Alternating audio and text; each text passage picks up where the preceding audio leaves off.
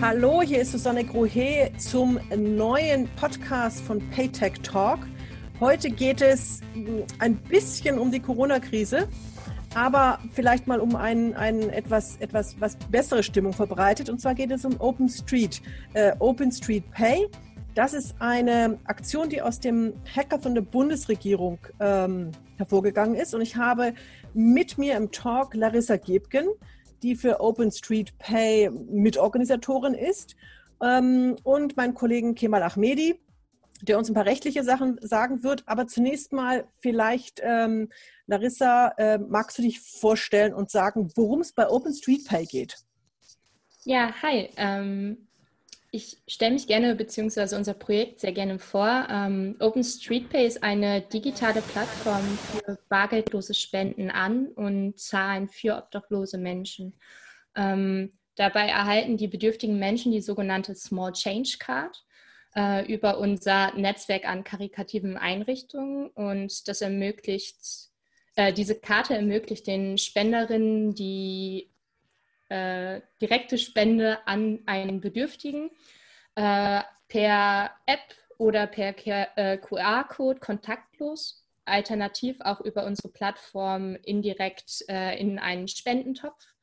Das Geld wird dann auf täglicher Basis an bedürftige Menschen verteilt, die die Karte besitzen, und das Geld kann genutzt werden bei unseren Partnern, Supermärkten oder Imbissbuden zum Beispiel, und damit möchten wir Menschen, die auf der Straße leben, ermöglichen, bargeldlos zu zahlen und auch den Weg in die digitale Welt zu finden.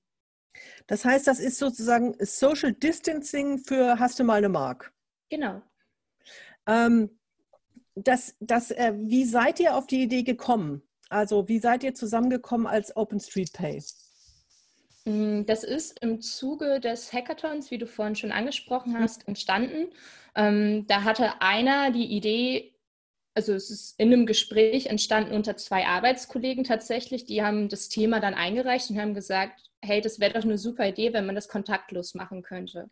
Und dann sind wir ganz bunt zusammengewürfelt während des Hackathons zusammengekommen, im Sinne von, ja, alle haben geguckt, welche Themen gibt es da überhaupt, und haben sich dann spontan eingeklinkt und haben gesagt, ich möchte es einfach machen, und wir haben dann innerhalb von 48 Stunden den ersten Prototypen entwickelt. Und Larissa, was machst du sozusagen, wenn du nicht OpenStreetPay Hacker und Bundesregierungs-Hackathon machst? Was machst du denn privat? Ich arbeite ehrenamtlich unter anderem relativ viel bei den Clubkindern, aber jetzt hauptberuflich arbeite ich an der Uni als wissenschaftliche Mitarbeiterin. Das heißt, Digitalisierung ist mir nicht ganz fremd, bin in der Informatik tätig. Genau, und forsche in dem Bereich verantwortlichen Innovationen und wie man die in den sozialen Kontext einbinden kann. Gut, dann bist du natürlich wirklich prädestiniert für dieses Projekt. Und deine Mitstreiter, die kommen auch alle aus der sozusagen IT- oder Welt, oder sind die auch ganz woanders her, oder wen habt ihr da so dabei? Ganz bunt gemischt tatsächlich. Also wir haben super ITler mit dabei, auch komplett die bunte Bandbreite der IT, von Frontend bis Backend. Dann haben wir UX-Designer, UI-Designer, Kommunikationsdesigner. Aus dem Servicebereich haben wir Menschen mit dabei, aber auch direkt aus der Obdachlosenhilfe haben wir 1, 2 Menschen dabei, die sich in dem Bereich gut auskennen. Super. Und also ich habe verstanden, es geht darum, die Obdachlosen sollen die Small Change Card, die ihr euch ausgedacht habt, bekommen. Wie würden die bekommen? Wie würden die da rankommen? Wir arbeiten momentan daran, unser großes Netzwerk an Partnern auszuweiten. Die Idee ist, das über bestehende karitative Einrichtungen zu machen. Das heißt, Vereine wie der Diakonie, der Caritas, uns in Hamburg zum Beispiel, das zu machen. Wir haben jetzt auch in der letzten Woche war es jetzt, mit ganz vielen gesprochen. Da kam ganz viel positives Feedback. Wir sind super glücklich darüber. Natürlich aber auch noch Kritik, an der wir jetzt bunt weiterarbeiten und überlegen, wie wir damit umgehen. Beispielsweise zum Beispiel die Stigmatisierung von der Karte. Also, dass das halt eben genau da nicht passiert. Auf welche Probleme seid ihr sonst gestoßen? Die waren tatsächlich nach den 48 Stunden relativ breit gefächert. Natürlich waren da noch viele offene Enden da. Das waren so Grundsatzfragen, ethische Grundsatzfragen von wer bekommt die Karte überhaupt, mit welchem Betrag arbeiten wir hier, aber auch technische Probleme, wie anonymisieren wir den ganzen Transaktionsverkehr oder wie kann man die Karte später einsetzen. Was aber sehr auf der Seele gebrannt hat und wo ihr dann auch mit reingegriffen habt quasi ist, dürfen wir das Ganze überhaupt? Ist das rechtlich zulässig? Ja. Ja, und das ist in der Tat natürlich, also es ist ja irgendwie schön, dass man auch mal mit so einem etwas nerdigen Thema wie Zahlungsrecht auch was Gutes tun kann. Aber leider war ja, als wir telefoniert haben, das erste Mal, dass wir sagen, ja, das ist gar nicht so einfach und es ist in der Tat vermutlich erstmal vielleicht gar nicht erlaubt. Kemal, du sozusagen hast dir die ersten rechtlichen Themen bei dir da angeschaut und vielleicht kannst du mal beschreiben, wo ist denn hier das rechtliche Problem bei der Small Change Card? Gerne. Also das Problem ist bei dem Geldtransfer anzusetzen, denn vom Grundsatz her ist es so, wenn Gelder angenommen werden, die für fremde Leute bestimmt sind, zum Zwecke der Übermittlung des Geldes, haben wir vom Prinzip her einen Zahlungsdienst und hier im konkreten Fall ein Finanztransfergeschäft, nämlich die Annahme der Spendengelder zum Zwecke der Übermittlung an obdachlose Menschen. Das Problem an einem Zahlungsdienst ist, dass eine Erlaubnis der BaFin erforderlich ist und ohne Erlaubnis der BaFin beispielsweise sogar ein Straftatbestand vorliegen würde bei Betreiben eines Zahlungsdienstes. Des Weiteren... Jetzt wäre also die eine Möglichkeit, dass OpenStreetPay eine BaFin-Erlaubnis bekommt als ZAG-Institut. Dauert, wenn wir mal ganz schnell sind, jetzt sechs Monate. Larissa, ihr habt euch ja sicherlich darauf eingerichtet, dass ihr dann bei jedem Obdachlosen dann also eine Geldwäsche-Identifizierung durchführt und so weiter. Das ist natürlich, also ich mache das jetzt ein bisschen lächerlich, aber das ist ja tatsächlich jetzt, wenn man jetzt schnell, unbürokratisch helfen will, vielleicht nicht der Weg, den man wählt. Was könnte man denn tun, Kemal? Was haben wir uns überlegt? Genau, es gibt da verschiedene Ausnahmetatbestände, auf die man zurückgreifen kann. Beispielsweise bei der Vergabe der Karten könnte man an die Limited Network Ausnahme aus dem ZAG, also dem Zahlungsdienstaufsichtsgesetz, darauf zurückgreifen. Und jetzt die Erklärung, was es genau ist. Das ist ein Ausnahmetatbestand, der geschaffen wurde, um es zu ermöglichen, Zahlungsinstrumente einzusetzen, die nur für ein räumlich eingegrenztes Netzwerk verwendet werden. Klingt auch wieder kompliziert, aber jetzt simpel ausgedrückt, ich habe wenige Händler, die in einem räumlich überschaubaren Gebiet tätig sind. Beispielsweise ein übliches Beispiel sind die Städtekarten. Und da wird es von Seiten des Gesetzgebers oder von dem europäischen Gesetzgeber als nicht problematisch gesehen, wenn in dem konkreten Fall keine Erlaubnis verlangt wird, sondern diese Zahlungsinstrumente in diesem überschaubaren Kreis eingesetzt werden. Das ist beispielsweise ein denkbarer Weg in dem Geschäftsmodell, das jetzt angestrebt wird, da obdachlose Menschen sich ja nur in einzelnen Städten aufhalten, sodass es möglich wäre, diese Karten so zu beschränken, dass sie auch nur in diesem räumlichen Gebiet eingesetzt werden. Beispielsweise Obdachlose, die in Berlin sich aufhalten, dass sie Karten erhalten, die nur in Berlin verwendet werden können, bei beteiligten Händlern natürlich. Und wie kommt das Geld dann auf die Karte bei dieser Sache? Kann ich dann direkt an den Obdachlosen spenden oder ginge das nicht?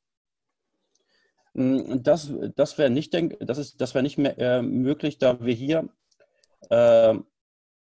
also geplant ist es ja, dass das Geld erstmal gesammelt wird für die Obdachlosen und dann elektronisch gespeichert wird. Und das ist eine der Voraussetzungen, dass beispielsweise die Karten nicht genutzt werden können, um Bargeld abzuheben, sondern die Karten sollen dazu genutzt werden, einzelne Dienstleistungen und Waren zu kaufen. Das ist eine der Voraussetzungen. Es muss auf den Kauf von Waren und Dienstleistungen beschränkt werden. Und eine der weiteren Beschränkungen ist es, dass das Guthaben nur auf 250 Euro im Monat, also es muss auf 250 Euro im Monat beschränkt werden. Larissa, ich glaube, das ist nicht so ein Problem, weil ihr hattet sowieso schon überlegt, dass es eher beschränkt ist, was da mit transferiert wird, oder?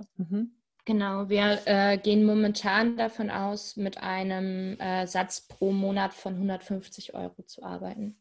Okay, also das wäre nicht das Problem. Das andere Thema ist schon angesprochen, die Idee wäre, man spendet an euch. Dazu müsst ihr erstmal mehr werden als eine Gruppe von Enthusiasten. Das heißt, ihr müsst euch erstmal gründen und so weiter. Und möglicherweise, es wäre ja toll, wenn man auch eine Spendenquittung kriegen könnte. Das würde ja vielleicht sogar die Spende noch attraktiver machen. Das heißt, das müssen wir mal gucken, wie ihr möglicherweise einen gemeinnützigen Status oder so bekommt, dass sowas ginge. Aber du hast ja vorhin auch gesagt, cool wäre es ja vielleicht, wenn man sozusagen vorbeigehen kann und dann mit dem Smartphone direkt spenden kann. Also das ist wirklich das Äquivalent von irgendwie eine Mark in den Hut werfen oder so. Das geht mit diesem Produkt nicht, weil da brauchen wir halt sozusagen die OpenStreetPay als, um das jetzt rechtlich auszudrücken, als professionellen Emittenten, der diese City-Cards dann ausgibt, die dann eingesetzt werden können für diese Small-Change-Cards unter einer Ausnahme. Was wäre eine Alternative, wo man das vielleicht sagt, ich möchte aber unbedingt diese Direktspende auch ermöglichen? Was könnte man da machen? Vielleicht, wenn jemand jetzt diesen Aufruf hört, hat er ja auch Lust, sich da zu beteiligen. Es ist aber natürlich so, dass man immer das Problem hat, wenn man einen Zahlungsdienst macht, der jetzt nicht unter eine Ausnahme fällt, dass diejenigen, die den Zahlungsdienst nutzen, grundsätzlich erstmal identifiziert werden müssen. Und das ist eben ein relativ großer und vielleicht auch teurer Aufwand. Ja. Aber das wäre nicht unmöglich und es gäbe halt möglicherweise auch eine Ausnahme, wo man sagen kann, wir brauchen nicht das volle KYC. Genau. Da wäre es ja denkbar, Beschränkungen bezüglich der Einsatzmöglichkeiten vorzunehmen von Seiten der Spender und von Seiten der Funktionsweise hinsichtlich der obdachlosen Menschen. Beispielsweise müsste von Seiten der Spender das Spendenvolumen auf 999 Euro reduziert werden. Das heißt, einzelne Spender dürfen nicht mehr als 999 Euro überweisen.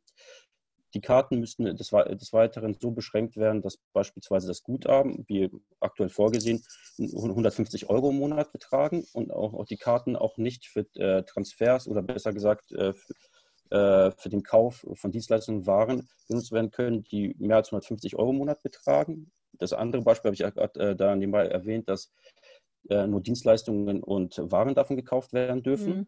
Und bei der Bargeldabhebung gibt es auch Grenzen. Das heißt, ich muss Bargeldabhebungen und Auszahlungen vermeiden, wenn der Betrag über mehr als 50 Euro im Monat beträgt. Das wäre die andere Einschränkung.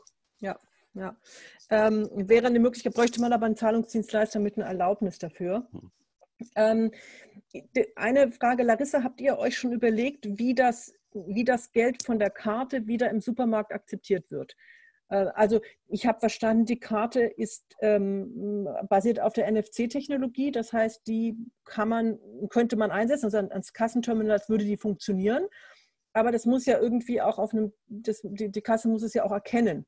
Eine Mastercard oder so erkennt die, aber die Small Change ist jetzt noch nicht so etabliert. Ne? Ja, wir haben uns ganz konkret tatsächlich jetzt in den letzten Tagen Gedanken darüber gemacht, da es uns auch wirklich wichtig ist, dass die Akzeptanz bei den Supermärkten oder Ähnliches wirklich gleich ist und dass es nicht rüberkommt, wie da kommt jetzt jemand und löst sein Wertebon ein. Mit dieser wirklich Stigmatisierung, es ist ein negatives Gefühl, wenn ich diesen Wert einlöse und nicht, wenn ich Bargeld beispielsweise verwende.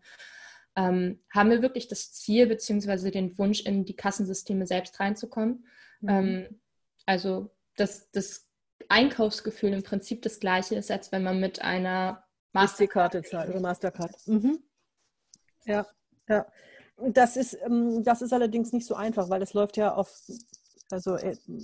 sozusagen fast in geschlossenen Systemen in Deutschland. Ja. Man hat entweder Visa oder Mastercard oder natürlich die Girocard. Da müsste man gucken, wie man da reinkommt. Du hast mir auch erzählt, ihr sucht eigentlich auch immer noch Leute, die sich vielleicht noch bei euch engagieren wollen und vor allem auch Menschen aus der Zahlungsbranche. Zufälligerweise gehören unsere Hörer dazu, vermute ich zumindest. Deswegen starte ich jetzt meinen Aufruf.